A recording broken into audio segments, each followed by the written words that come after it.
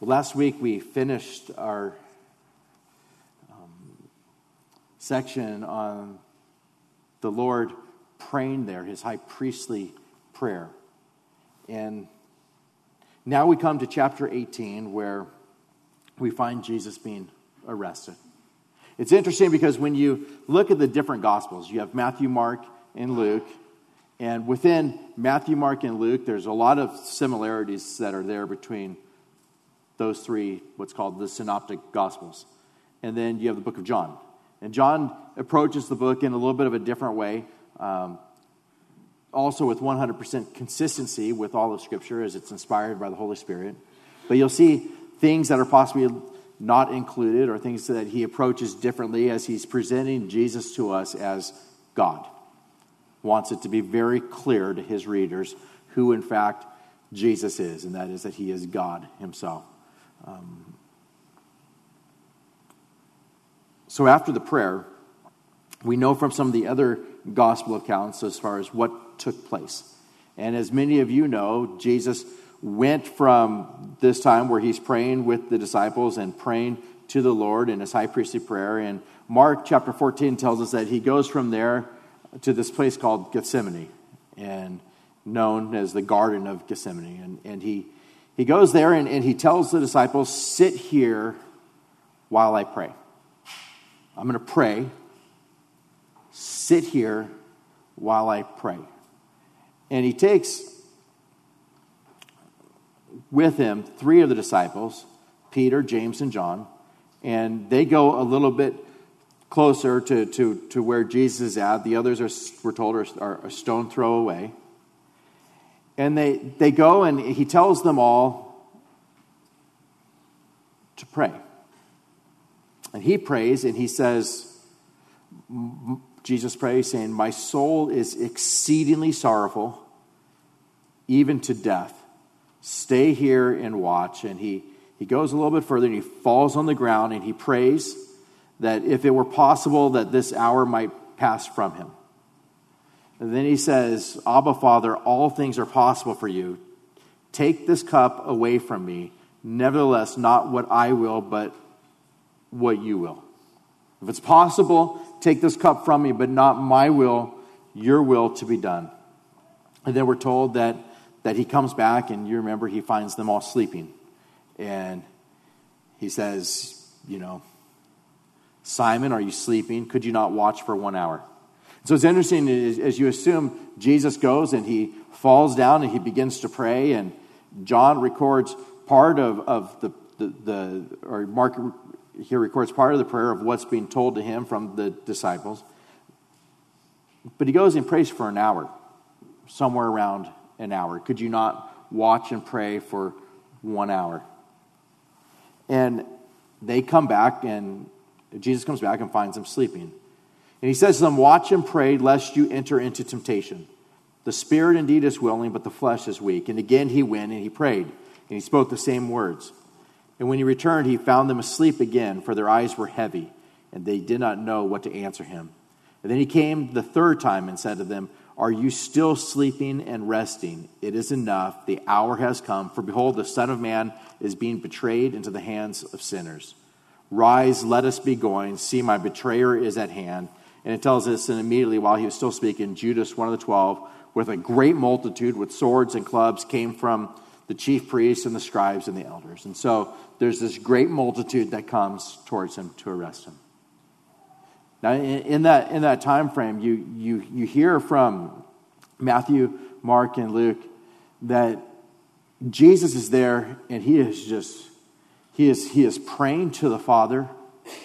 He's about ready to be arrested. He's about ready to go to the cross, and you can just hear the heart of our Savior as he's saying, if it's possible, take this cup from me, but not my will, your will be done.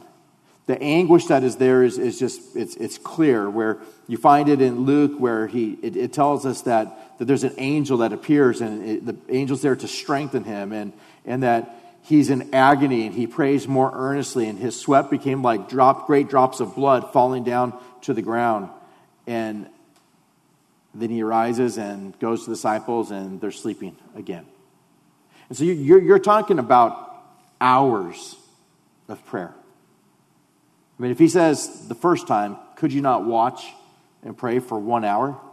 And then he goes and he prays again and comes back and they're sleeping. And he goes and prays again, comes back and they're sleeping.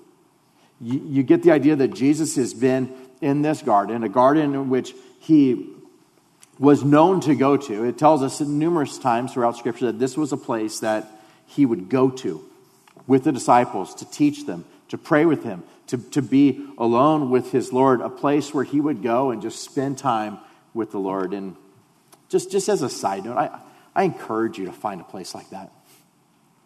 I encourage you to find a place where you go, and it may not be where you go all the time, but a place where you're able to go and just spend time with the Lord.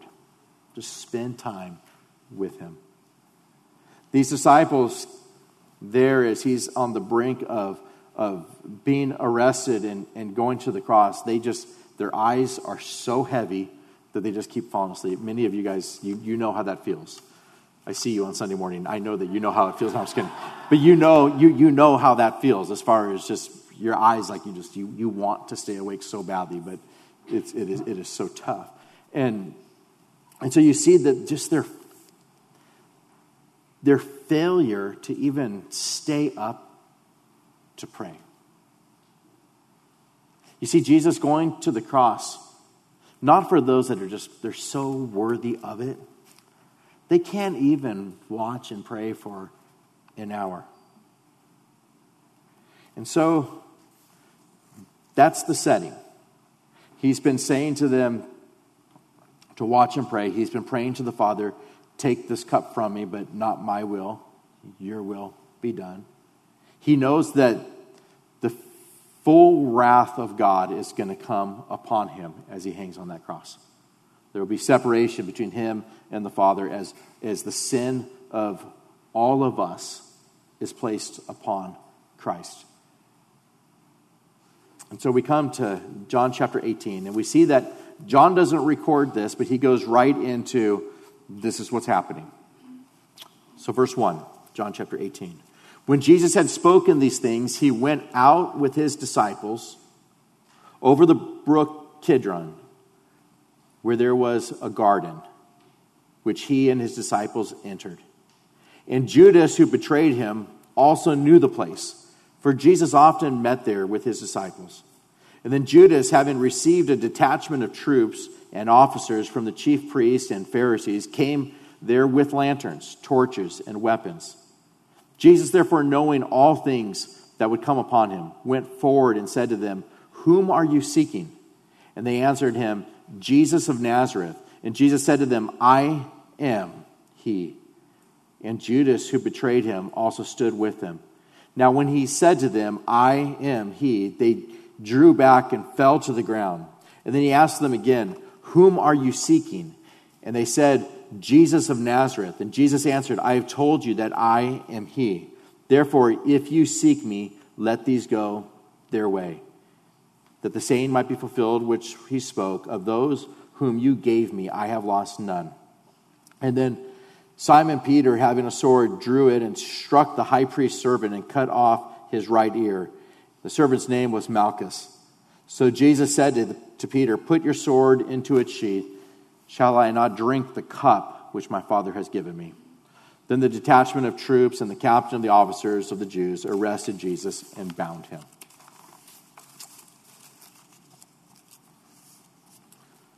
So Jesus goes to this garden,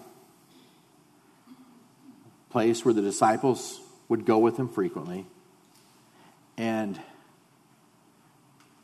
there's Judas. You remember there in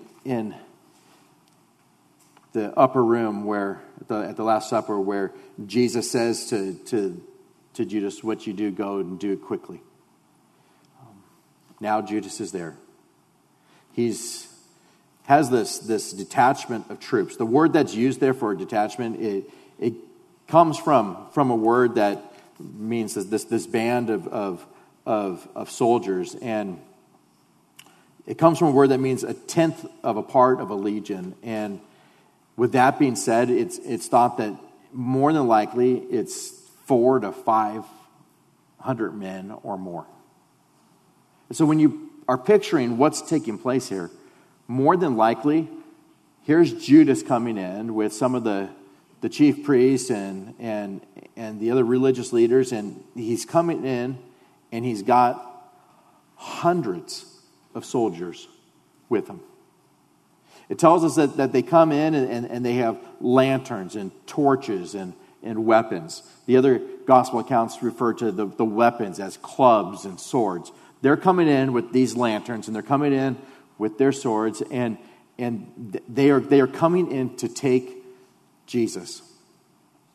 Now it's interesting, as I was reading and studying for the sermon, James Montgomery Boyce talks about how there's no such thing as tragedies that take place as far as within God or his kingdom. All of these things that are occurring are a part of God's incredible plan that's unfolding. You would look upon what's taking place and Christ being betrayed and being arrested and being falsely accused and taken and given an unfair trial and then going to the cross and being brutally crucified and tortured and killed in the most horrific of manners. And people would look upon this and think, what a tragedy to think upon this. As far as here is Jesus, just there in his early 30s. He spoke like nobody had ever spoken before, proclaimed truth in a way that nobody had ever proclaimed truth before, had done incredible miracles, making blind people able to see and lame people able to walk, and people with leprosy completely healed, and countless other ones, as well as causing people to rise again from the dead. I mean, just incredible miracles that the Lord had done. And now he's being betrayed, falsely accused, arrested, unfair trial, and he goes to the cross. And we could look upon this and think, tragedy. But what you find in Scripture is that is not the way that they present this at all. Those disciples that were with him, they never look upon what's taking place and say, tragedy. Rather, they say, this is what? The good news. It's the good news. This isn't bad news as far as this is unfair, this isn't right, and look at what's happened, and our world is just falling apart. They present it as if this is the best news that anybody could ever hear, and it's because they believe that to be the case. They're here, and here John's presenting this, and he says, here comes Judas. He's got this detachment of troops, and they're coming in, and there's hundreds of them, and there's the chief priests and the Pharisees, and they have lanterns and torches and weapons. But John just goes on to say, Jesus, therefore, knowing all things that would come upon him. Jesus knowing all of it. Jesus not being surprised by any of this. Jesus going to the Garden of Gethsemane knowing exactly what's going to happen. Having told us over and over again before this exactly what was going to happen. He's now in this garden knowing all that's going to come upon him. And he goes up to them. He goes forward to them and he says, whom are you seeking? Jesus isn't in a place of like, hide me, guys. Try to keep them from finding me. He just simply goes to the Garden of Gethsemane, knowing that he's going to be arrested there, knowing all things, and approaches them. Whom are you seeking? And they answer, Jesus of Nazareth. And Jesus' response is, I am he.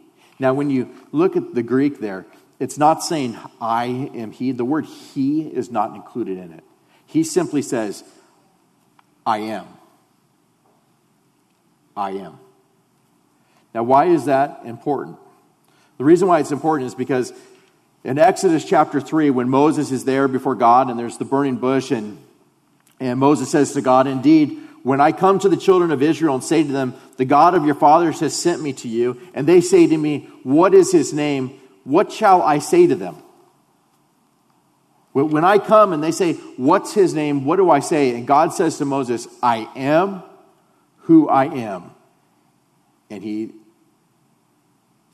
said, thus you shall say to the children of Israel, I am has sent me to you. I am has sent me to you.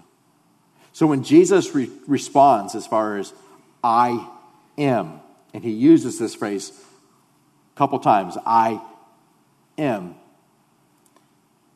he is in fact proclaiming himself to be deity. And so they answer again saying, Jesus of Nazareth. And Jesus says to them, I am he. And Judas, who betrayed him, also stood with them. And now when he said to them, I am, they drew back and they fell to the ground. This is just incredible as far as what's taking place here. He's there, and who are you looking for? Jesus of Nazareth.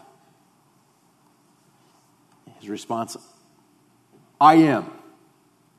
And whatever it is that took place at that moment when he said that,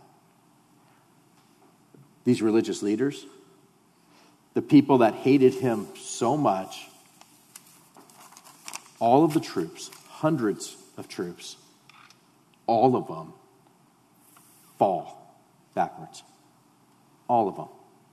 It's not that they're falling as far as bowing down to him and worship. No. They just absolutely fall backwards. You find that also at the tomb, right? What happens to the soldiers? They fall and become like dead men. The reason why this is important is we find that Christ is in absolute control in all these things. There's nothing that's too hard for him here. He's in a place where he is laying down his life for us. There's no one that's taking it. He's laying down his life. He is making himself a willing sacrifice that is going. Imagine this scene. I am. And they drew back and they fall to the ground. Wouldn't you think that them approaching Jesus and saying, Jesus of Nazareth, that's who we're seeking. And his response is, I am, and they all fall to the ground. Hundreds of them fall to the ground. That if you were one of those soldiers or you were one of the religious leaders, you would think, like, how did that just happen? Like, this is not good for us. I don't want to proceed. I mean, if he can make all of us just fall to the ground, surely he is God himself. We also should follow him. But that's not how people's hearts work. When you start to think of the depths of our sin, who we are as people, it is far worse than that. You know that you found people, maybe you're one of these people, maybe you still are, where in your mind it's, if God would just do this, then I would believe. I mean, if he could make lightning just come down right now and just strike whatever it is, that pastor, whatever it is, like, then I would believe. The fact of the matter is there's no sign that would make you believe. Regardless of the sign, regardless of what it was. It's not signs and wonders that saves you. The depths of your wickedness, the depths of your sin makes it so that your heart is so hard that the only means of your salvation is the Holy Spirit changing that heart. Radically, radically changing that heart, softening that heart, drawing you unto himself. For example, in Revelation chapter 16, there's this angel, the fifth angel, that's pouring out this bowl of judgment upon the people. It says his kingdom became full of darkness, and the people gnawed their tongues because of the pain. And how do they respond? I mean, judgment that's coming upon them that is so severe that the people are gnawing their tongues because of the pain. The response of the people is they blasphemed the God of heaven because of their pains and their sores and did not repent of their deeds. They blasphemed him. In the midst of all of it as far as judgment coming upon judgment after judgment after judgment after judgment. Now we come to the fifth angel, and what takes place? They're gnawing their tongues because of the pain. And in the midst of gnawing their tongues because of the pain and all that they're going through, they don't just say, I surrender. I want to give my life to him. I want to be on his side. I want to believe on him. I've heard the gospel. I want to believe. I want to change. I want to go and spend eternity with him. That's not their response at all. It just tells us that, no, they blasphemed the God of heaven because of their pains and their sores, and they did not repent of their deeds. Their hearts were still in a place of, forget this, I am not repenting, I will not submit to him, I'm going to continue in the direction that I'm going. And they did not repent of their deeds. They did not repent of their sin. And so when you find these soldiers all falling back and the religious leaders all falling back, and you think, why would they not believe? Because that is the seriousness of our sin. That is the state of man's heart. Likewise, when you find yourself trusting in Christ and your faith is in Christ and you love Christ and you love the cross and your hope for salvation is in what Christ has accomplished for you, that he died for your sins, that he rose again from the dead, that he gives you his righteousness, that he's made inheritance for you that's incorruptible and undefiled and it doesn't fade away, and he makes it so you get to spend eternity with him, and he seals you with the Holy Spirit. When you look at salvation and you think of where it is that you are and what it is that you believe, it is only by grace that you're in that place. It's not because you softened your own heart. It's not because you finally figured it out. It's not for any other reason than that God saved you. Because apart from that, we would just be like these soldiers who fall to the ground, or like these guys who have pain and sores and still did not repent of their deeds, but rather blaspheme God. That's the condition of man's heart. Praise God for his grace in our lives. Praise God for his grace in my life. So then Jesus asked them again, whom are you seeking? And they said, Jesus of Nazareth. And Jesus answers in verse 8, saying, I have told you that I am he. Therefore, if you seek me, let these go their way. That the saying might be fulfilled which he spoke, of those whom you gave me, I've lost none. Now, again, he reveals himself. I am. But notice what he says after that. You seek me. Let these go their way. Let the disciples, let those who are followers of mine, let them go their way. You seek me. And then he gives a reason for that. That the saying might be fulfilled, which he spoke, saying, of those whom you gave me, I've lost none.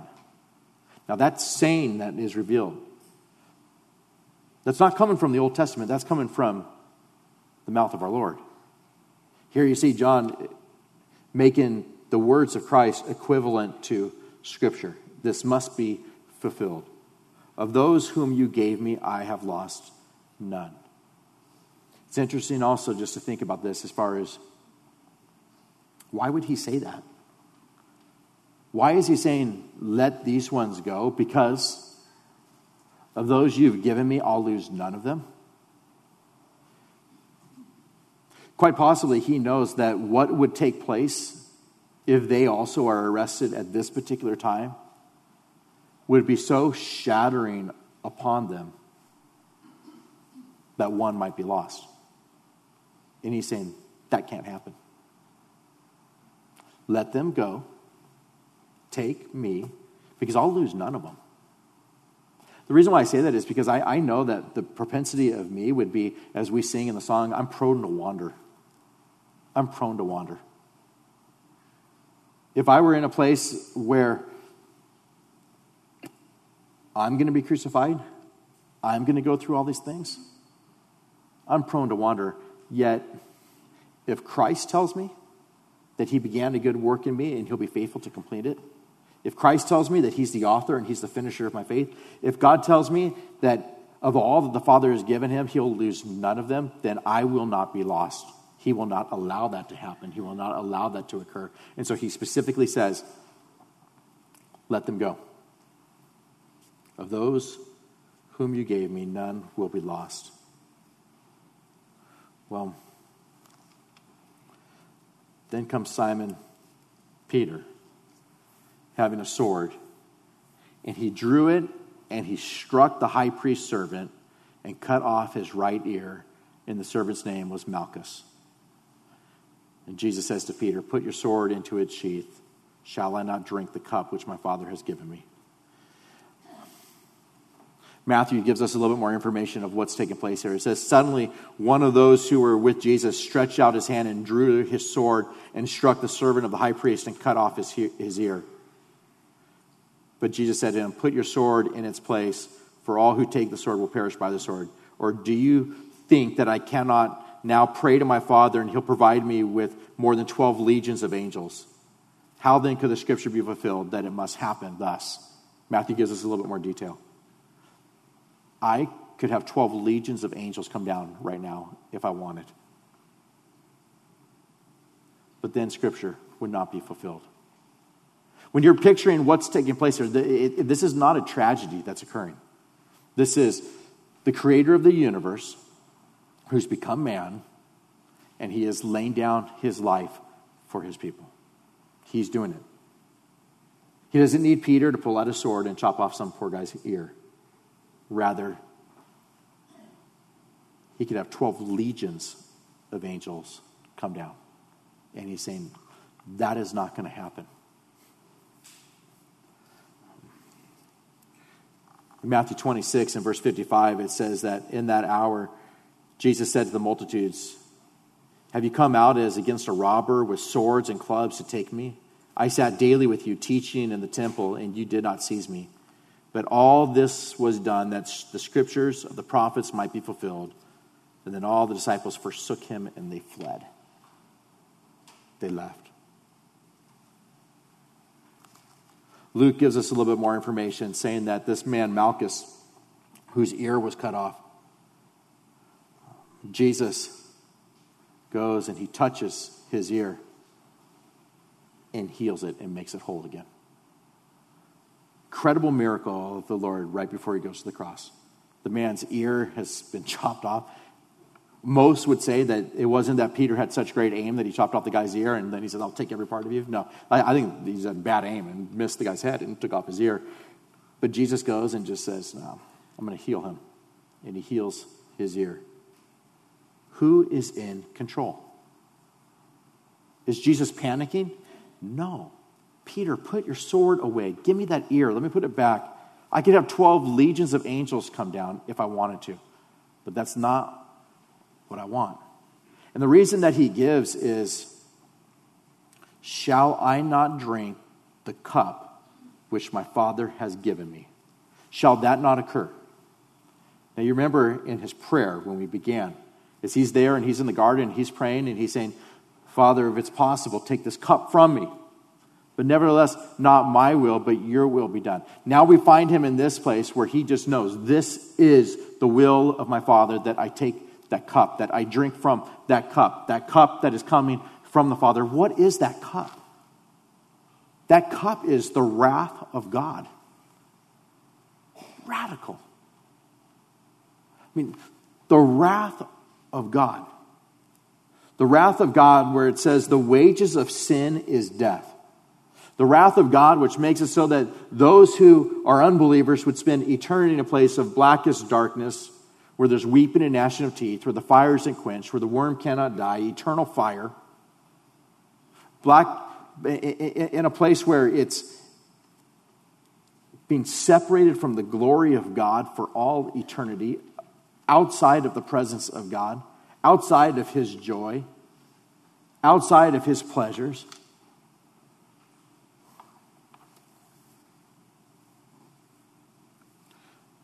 No wonder Jonathan Edwards in his sermon, Sinners in the Hands of an Angry God, says that if we in this congregation knew of one person who is in our midst, who would spend eternity in hell, if we knew of one person there, we would all weep with a bitter cry for them. The most horrific place that you could ever imagine as far as being under the wrath of God. To drink from that cup of the wrath of God. And every unbeliever will drink of that cup. Every unbeliever will drink of that cup of his wrath. But to think that Jesus is here saying, shall I not drink the cup which my Father has given me? Put your sword away. Shall I not drink that cup? Shall I not drink it?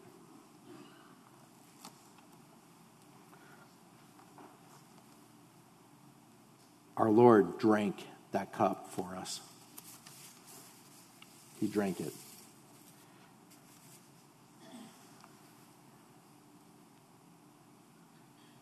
In verse 12 it says, then the detachment of troops and the captain and the officers of the Jews arrested Jesus and they bound him. He is about to go to the cross. And he is fully in control. He's about to go to the cross and he knows exactly what he's going to do. He's about to go to the cross and yet he goes to the Garden of Gethsemane. He tells Judas, what you do it quickly.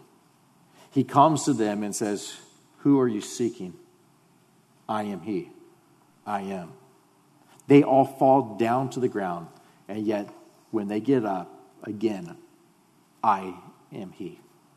Let these ones go. Take me. Peter, put your sword away. Malchus, here is your ear back.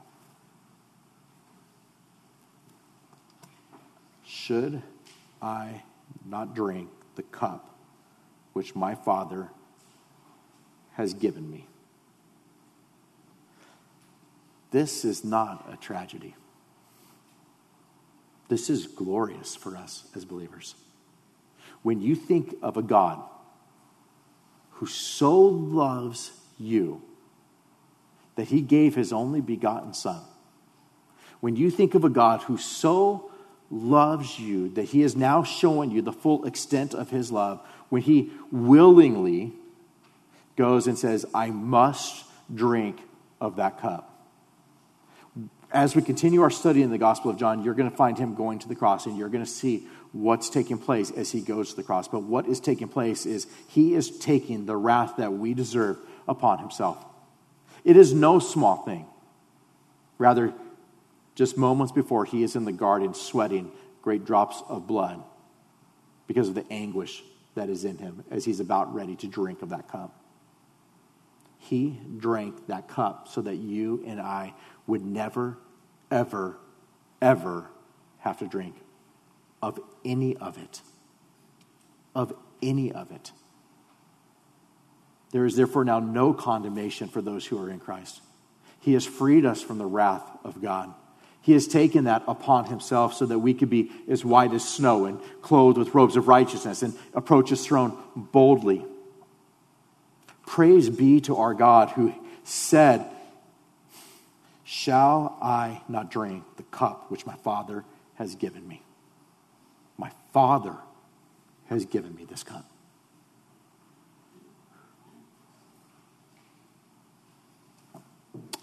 And with that, let's pray, and we'll have Pastor Bill lead us in communion.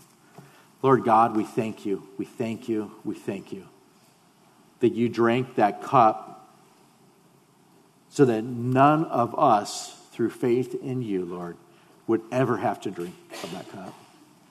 I pray, Lord, that there would be just heartfelt, passionate gratitude in our hearts. That when we partake in communion on this morning, Lord, that there would be so much thankfulness amongst your saints. You drank a cup of the wrath of Almighty God so that we would never, ever have to drink of any of it. Thank you, Lord. Thank you for the good news. Thank you for the gospel. Thank you that John just reveals to us your sovereignty, your power, your control over all that was taking place, and that you willingly became a sacrifice for us. We praise you for that. And I pray, Lord, in every part of the rest of our service, Lord, that you'd be exalted. And we ask these things in Jesus' name. Amen.